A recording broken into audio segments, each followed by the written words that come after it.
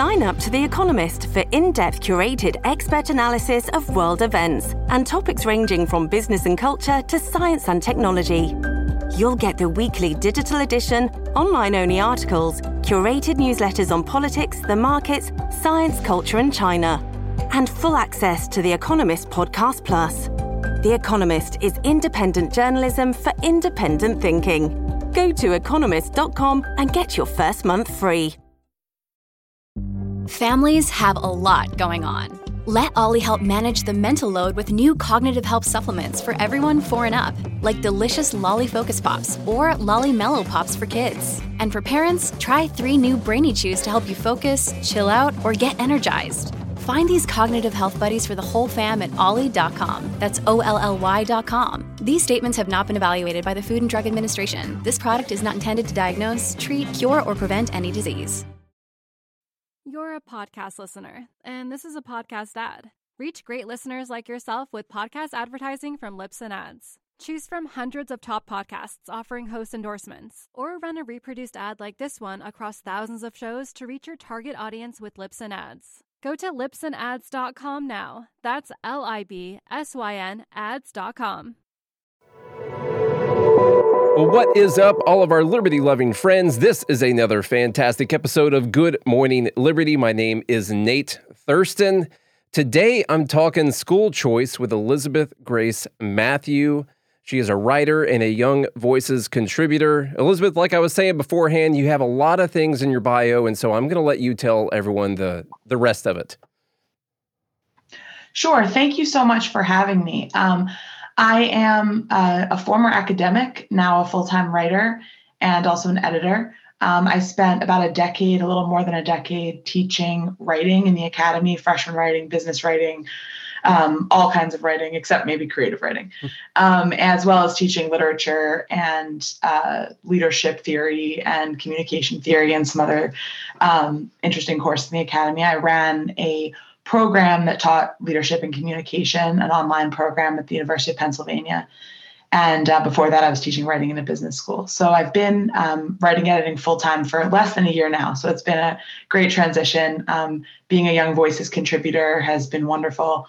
And I'm so happy to be here with you today. Yeah, so I was reading your piece in the Post-Gazette. I wanted to mention also I'm the son of a English language arts teacher. She's been teaching for a long time, and so now I know that I need to be on my best behavior right now. So you're not paying too much attention to all of the terrible ways I'm going to botch the language here in a little bit, but. Not at all. Speaking and writing are not the same. That's true. It's very true. All right. So you have a piece called "The Wealthy Have Always Had School Choice. Poorer people deserve it too." Why don't you give us the basic idea there? So those of us that have the resources to live where we want, whether that means voting with our feet to live in a school district that we find best for our children, or whether it means paying for parochial or private school, as I do, for my children, of whom I have 3. Regardless of which tack we choose, right, whether to go to public schools in a place where we like the public schools, or whether we go to private or parochial school or a charter school that we can get into, those of us that have resources that are able to either pay the money to live somewhere or pay the money for tuition, we've always exercised that freedom. It's the people that are stuck in school districts where they are not pleased with the outcomes of the schools and do not have the capacity to either move elsewhere or pay for a private school. So a lot of people in Philadelphia, for example, are on waiting lists for scholarships to attend parochial or private schools. And that's the case in many cities. So it's those people who have the highest needs and the fewest resources often who wind up stuck in districts they don't want to be in. Yeah, the really confusing part about this is we're already paying taxes towards the schools, and it feels like that should be your money to do with as you please. Now, I'm very libertarian, so I could take that all the way to its conclusion there. It should be your money to do with as you please. But it seems more like, and not to steal lines from people like Corey DeAngelis or whatever, but we're funding systems and not the actual students. Because if you want to have your kid go to another place, well, you are paying taxes, and that's supposed to be paying for your kid's education. So are you actually funding your child's education, or are you paying into whatever the public school system is? Yeah, I think there's a lot of truth to that. I mean, obviously, you could complexify it a little bit because folks that don't have children at all still pay, Trust me, taxes too. I know. So, I think that it maybe isn't quite that cut and dry necessarily, but it is definitely true that we are spending an enormous amount of money per child in a city like Philadelphia, where you've got thousands of people that want to get out of the public school system. And so you are funding that system rather than funding what those parents believe is best for their children.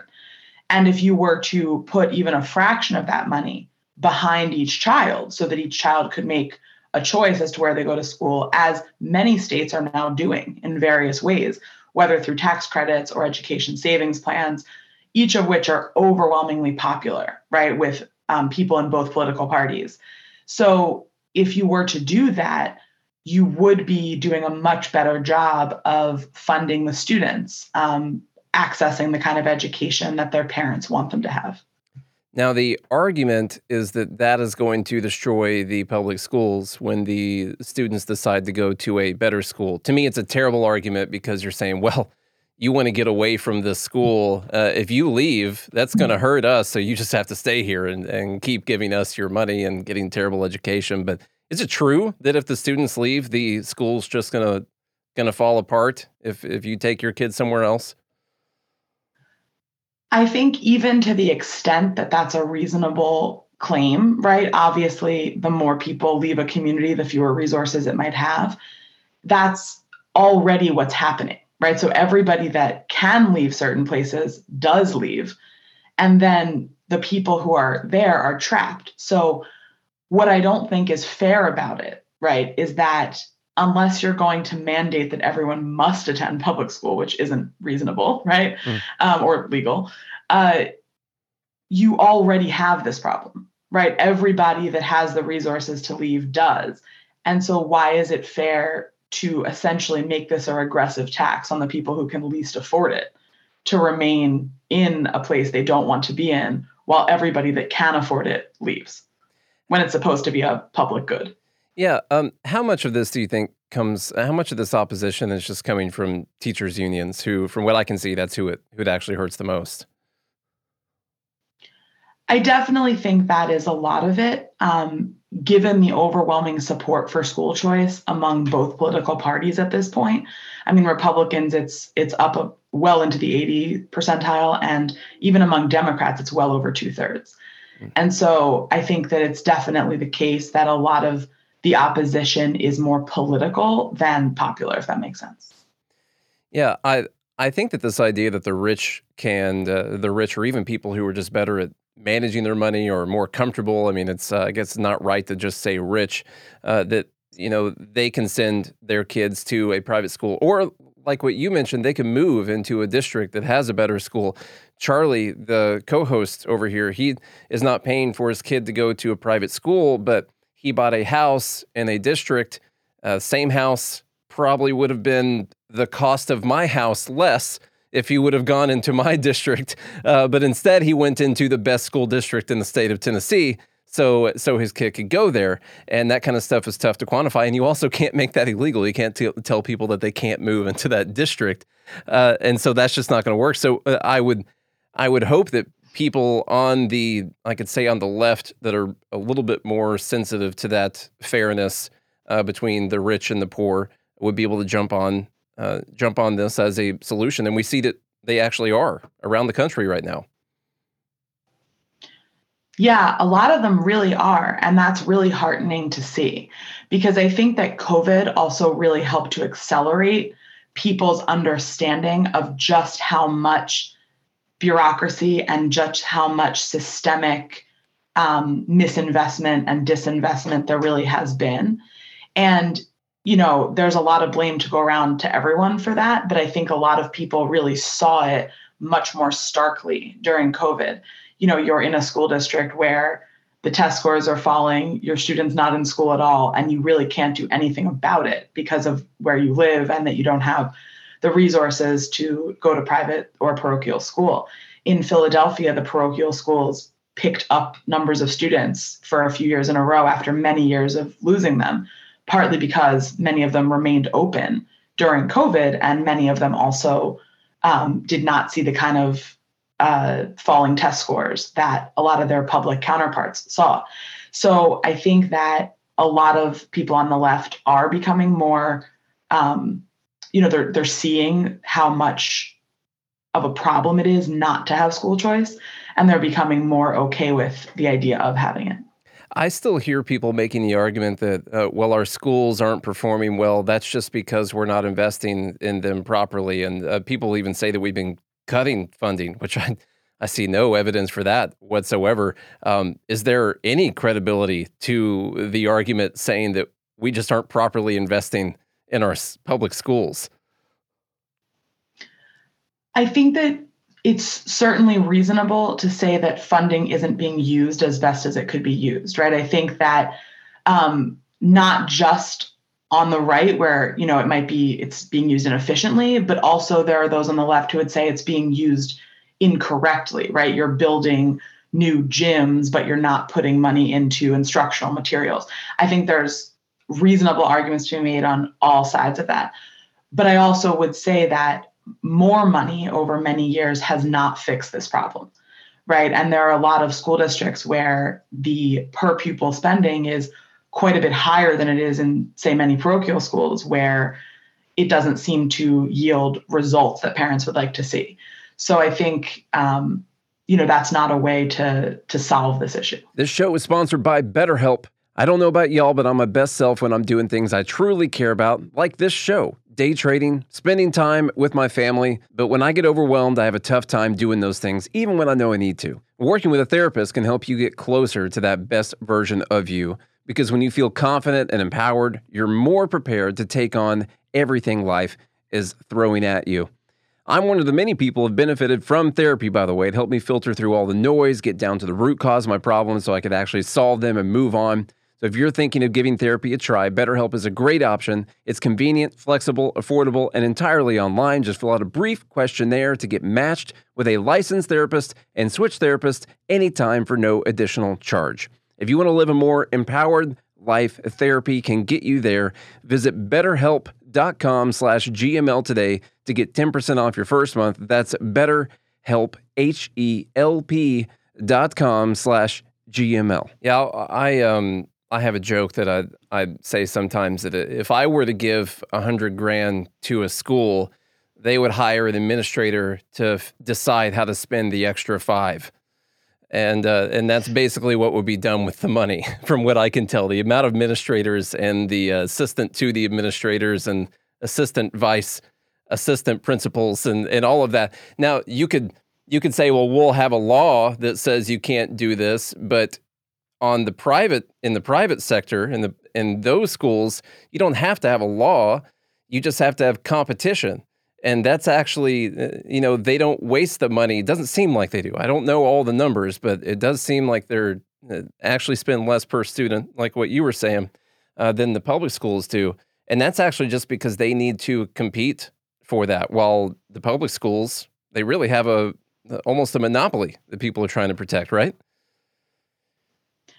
To some extent, I do think that's true. I also would say that a lot of those extra hires, those assistant deans and principals and all of those things that can look really inefficient, are also done with the best of intentions, right? I think that in a lot of cases, it's because you have very high needs students in these schools and the supports that the school offers while hiring extra administrators won't actually necessarily fix the problem, as we've seen. Folks want to fix the problem. And so they do what they think will fix the problem. And in fact, you're just increasing inequality, right? Because the people that can leave, and the people that can't stay. And so the average student in the school is somebody of even higher needs than would have been the case if that student also had other options. So that's part of why I think that school choice is such a great solution, because you would be creating more equality at the starting gate, right? Everybody would have the opportunity to go somewhere that they wanted to go, so that then you maybe wouldn't have some of these mistaken solutions that don't solve the problems that they're looking to solve. Oh, I definitely, I don't mean to attribute any type of ill intentions to it. I know really great people, not just in my family, but of friends who are even administrators at some of these schools. And in fact, I know of some of them that are going to be listening to this interview because they have some of the jobs that I was jokingly listing out, and people still want to protect the schools or the systems, or it really becomes this moving train that becomes really hard to stop, once it gets going. And even there are even people inside that don't know exactly what to do to solve the problem. Did you hear about this issue in Baltimore, the public schools? I was going to ask you about that 0 students in 23 different schools are proficient in math, and 93% of 3rd through 8th graders tested below grade level in math. And they also have a massive $1.6 billion budget from 2022, 21,000 per student. And I'm still told that investing properly in these schools is what's going to solve the problem, right? Yeah, I think there's no question that throwing more money at this problem is not a way to fix it. And I think that investing the money correctly, right, would have been potentially a way to at least ameliorate it if we had done it quite some time ago, right? But now we're in a situation where, as you say, the numbers in the situation are so dire that so many children have already been left behind. It's now almost 2/3, I think 65% nationwide of 4th graders that are not reading on grade level. And so when you have a situation like that, it's imperative, we need solutions now. It can't be that, well, if we figured out how to use the money correctly and we could, 15 years from now and 20 years from now, I don't think that that's reasonable given the students that need help right now. And so I absolutely agree with you that some degree of competition makes a lot of sense. And again, the reason that a lot of parochial schools, which are not funded in the way that some of the more cushy, private schools are, did quite well in terms of test scores during COVID, when a lot of other schools didn't, was because they were able to be a little bit more responsive to parents and communities that actually were in the schools and knew what their kids needed and wanted. The other thing I'll say too is that coming out of higher education, ideas about how to do things like teach reading and math change with research from the higher ed sector. And theory and implementation are not always exactly aligned, right? So something could work extremely well in theory and people intend for it to work, but then when it's actually attempted in a classroom, it doesn't work quite so well. So phonetic teaching of reading is a proven method that works, right? Other approaches just don't work as well, even if maybe they could work and even if conditions were perfect, but conditions are never perfect. And so what works in imperfect conditions should really be something we take into consideration. Could I ask you, you talk about phonetic, that being something that we know works. What are some of the other styles that people are doing right? I read a little bit about them, but I know I would mess it up. What else are we trying out there?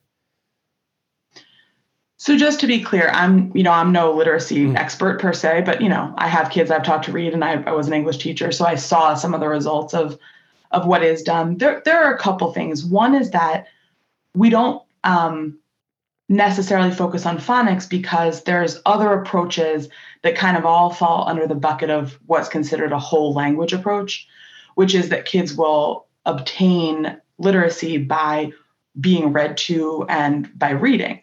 Now, that may be very true for a lot of children that have a lot of books in their home, that have adults that are reading to them quite a bit. I think that absolutely does work under those conditions. But if you are a student in one of the highest needs schools, it is unlikely to be the case that you have that kind of undivided attention from adults, because the adults in your family probably are out working quite a bit and they don't have the kinds of schedules that allow them to spend that focused time with you. You also probably don't have dozens of books in your house so that you can keep obtaining words through, through various books that you're looking at and reading. Maybe you don't have an adult to take you to libraries in the afternoons, and your schools themselves don't have the number of books that would make this possible. And so that approach, while it sounds great and gentle and it doesn't require the kind of boredom of sounding words out that would work for some kids, just doesn't work for everyone. Whereas phonics, you're giving people a tool so that when they encounter books, they know how to decipher words in a systematic way. And that really does even the playing field. It really helps students that don't have access to endless books to learn this other way, to learn as well as they can. Did you go through, I guess just on a personal note, did you go through this this Common Core math transition, like with your kids? I remember talking to my mom, and she's like, oh, I got to switch over to teaching this thing. And I don't know, I guess I can say this, whatever. We were watching YouTube videos on Common Core math. She's been teaching for 20 years before this, and she's trying to watch all this new stuff. And, once you learn a specific way, it's tough to switch over to this new one. And I've always thought that whole thing was weird because the way that they teach math in the Common Core or whatever is how I naturally do it in my head all the time. So it works out really well. But is that maybe not working as well in practice, you think? That's such a great question. And I am so out of my depth here. I will admit that math was not my strong subject. Yeah. So to me, I look at my second graders' math homework and it does not make a lot of sense, but my son has much higher mathematical aptitude than I do. And so you probably do as well. And so for you, math people, it actually seems to work quite well. I don't know if my younger kids will have similar aptitude, and so then I may be able to engage it on a more personal level. But for now, he's doing okay without my help, so I'm kind of staying out of it. That's good. Looking out right there then. That's good. I wanted to finish up with some of the good news. We talked about some of the problems going on, but we are seeing school choice be adopted throughout the country. You mentioned a couple in this article, and I was telling you beforehand, I saw that Tennessee and Idaho also look like they're moving forward some school choice bills. So there is good news, right? I think so, absolutely. I think this really is an area where there's a tremendous amount of agreement across political parties, which is something that on such a hot button issue is pretty rare. And when you have something like that, it's a great moment to capitalize on. Great. Well, I think we can end it with something positive, like things are looking up, and we this is moving about throughout the country, and it's something that a lot of people agree on, and we don't find that all too often these days. So I really want to thank you for coming on today and putting up with some of my ridiculous questions as it relates to some of these things. But could you tell everyone what else are you working on right now, and where can people go to follow new pieces as you're putting them out? Thank you so much. I am on Twitter at Elizabeth G. Matt, M-A-T, and you can find pieces there. I write quite a bit on culture, religion, books, as well as education issues. Great. I'm going to put links to everything in the show notes. Thank you so much for your time, and we would love to have you back on again. I would love to come back on. Thank you so much for having me. Thank you.